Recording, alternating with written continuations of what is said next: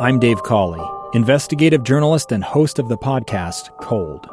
Don't miss Cold's new Season 3, where I look into the unsolved disappearance of Sheree Warren, a woman last seen leaving her job at a Salt Lake City office in 1985. Police cast suspicion on Sheree's estranged husband and boyfriend, but never made any arrests or recovered Sheree's remains. Find Cold Season 3, The Search for Sheree, anywhere you get your podcasts. Thank you for listening. KSL News Time 545. The three things you need to know this hour. First, UDOT plow drivers are trying to keep up with what feels like nonstop snowfall, and they may not get much time to catch their breath before another potential storm this weekend. I'm KSL News Radio's Adam Small. Second, a house fire in Centerville today sent thick smoke up over Davis County. Everybody made it out, but fire officials say they treated one person for inhaling the smoke. Third, our biggest traffic trouble spot. We have a new problem in traffic, a stalled vehicle westbound on the 21st South Freeway at the I-215 Westbelt Junction. They're trying to get it moved out of traffic. In the meantime, they are blocking that right lane. And then we have delays northbound I-15 coming from South Salt Lake to the 6th South exit into downtown. Ricky Meese in the KSL Traffic Center. A split decision for the weekend. Partly cloudy on Saturday, a storm arrives on Sunday.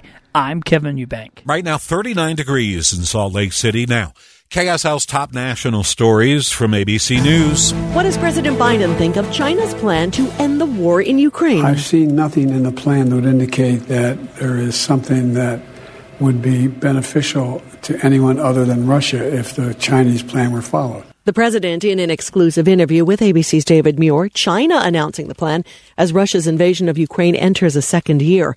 Earlier today, Mr. Biden met virtually with G7 leaders and with Ukrainian President Zelensky. He announced a new $2 billion long-term aid package to Ukraine, and he promised to increase sanctions against Russia. Environmental activist Aaron Brockovich is among the speakers at a town hall in East Palestine, Ohio, 3 weeks after a Norfolk Southern train derailed, spilling toxic chemicals.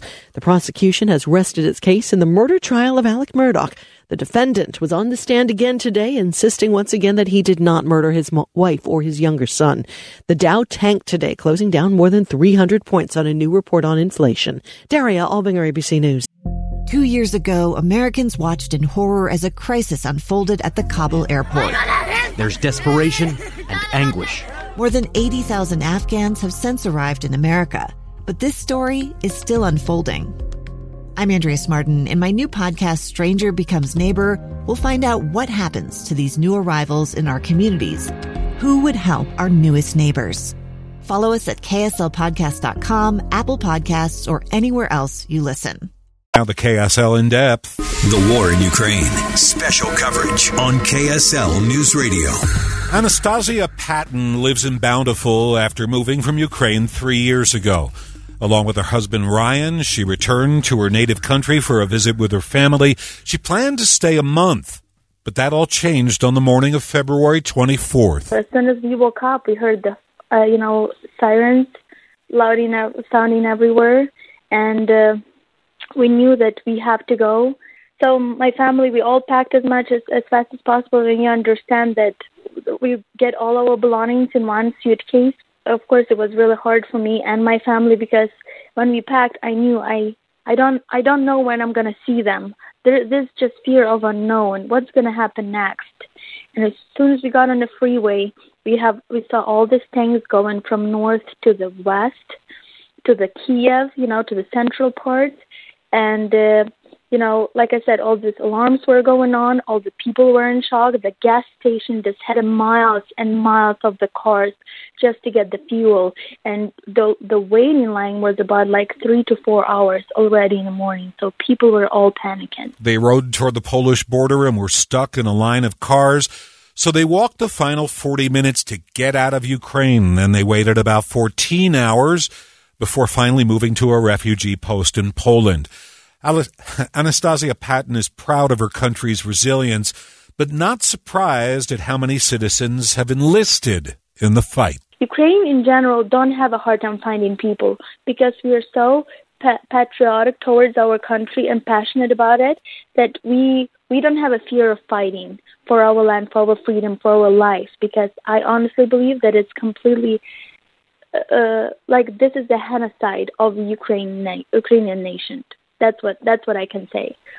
So we definitely believe in the future. We know we got stronger. We got more united. We know we are there for each other. And that was a big lesson for us, how to, love and survive together. Because without each other, I don't think we could ever do that. She had praised the leadership of President Zelensky for the way he's rallied the country and much of the world to Ukraine's cause. I met Anastasia last year on the steps of the Capitol at a Ukraine rally about a year ago, and she moved us to tears with her story, and we appreciate hearing from her again this evening. 2 years ago, Americans watched in horror as a crisis unfolded at the Kabul airport. She was tear-gassed and beaten. Images of thousands desperate to escape Taliban oppression filled our news feeds. More than 80,000 Afghans made it to America. But the story didn't end there. It was very cold. There was no power, no heat. Who would help our newest neighbors? I'm Andrea Smartin. In Stranger Becomes Neighbor, you'll hear the stories of some remarkable refugees who left their homes and their dreams behind, only to start over from zero. Their only possession was 3 blankets. And you'll meet Americans who stepped up to help them. You want me to come when you deliver your baby. What can one person do in the face of an international disaster decades in the making? That's Stranger Becomes Neighbor. Find us at kslpodcast.com. Follow us on Apple Podcasts or anywhere else you listen.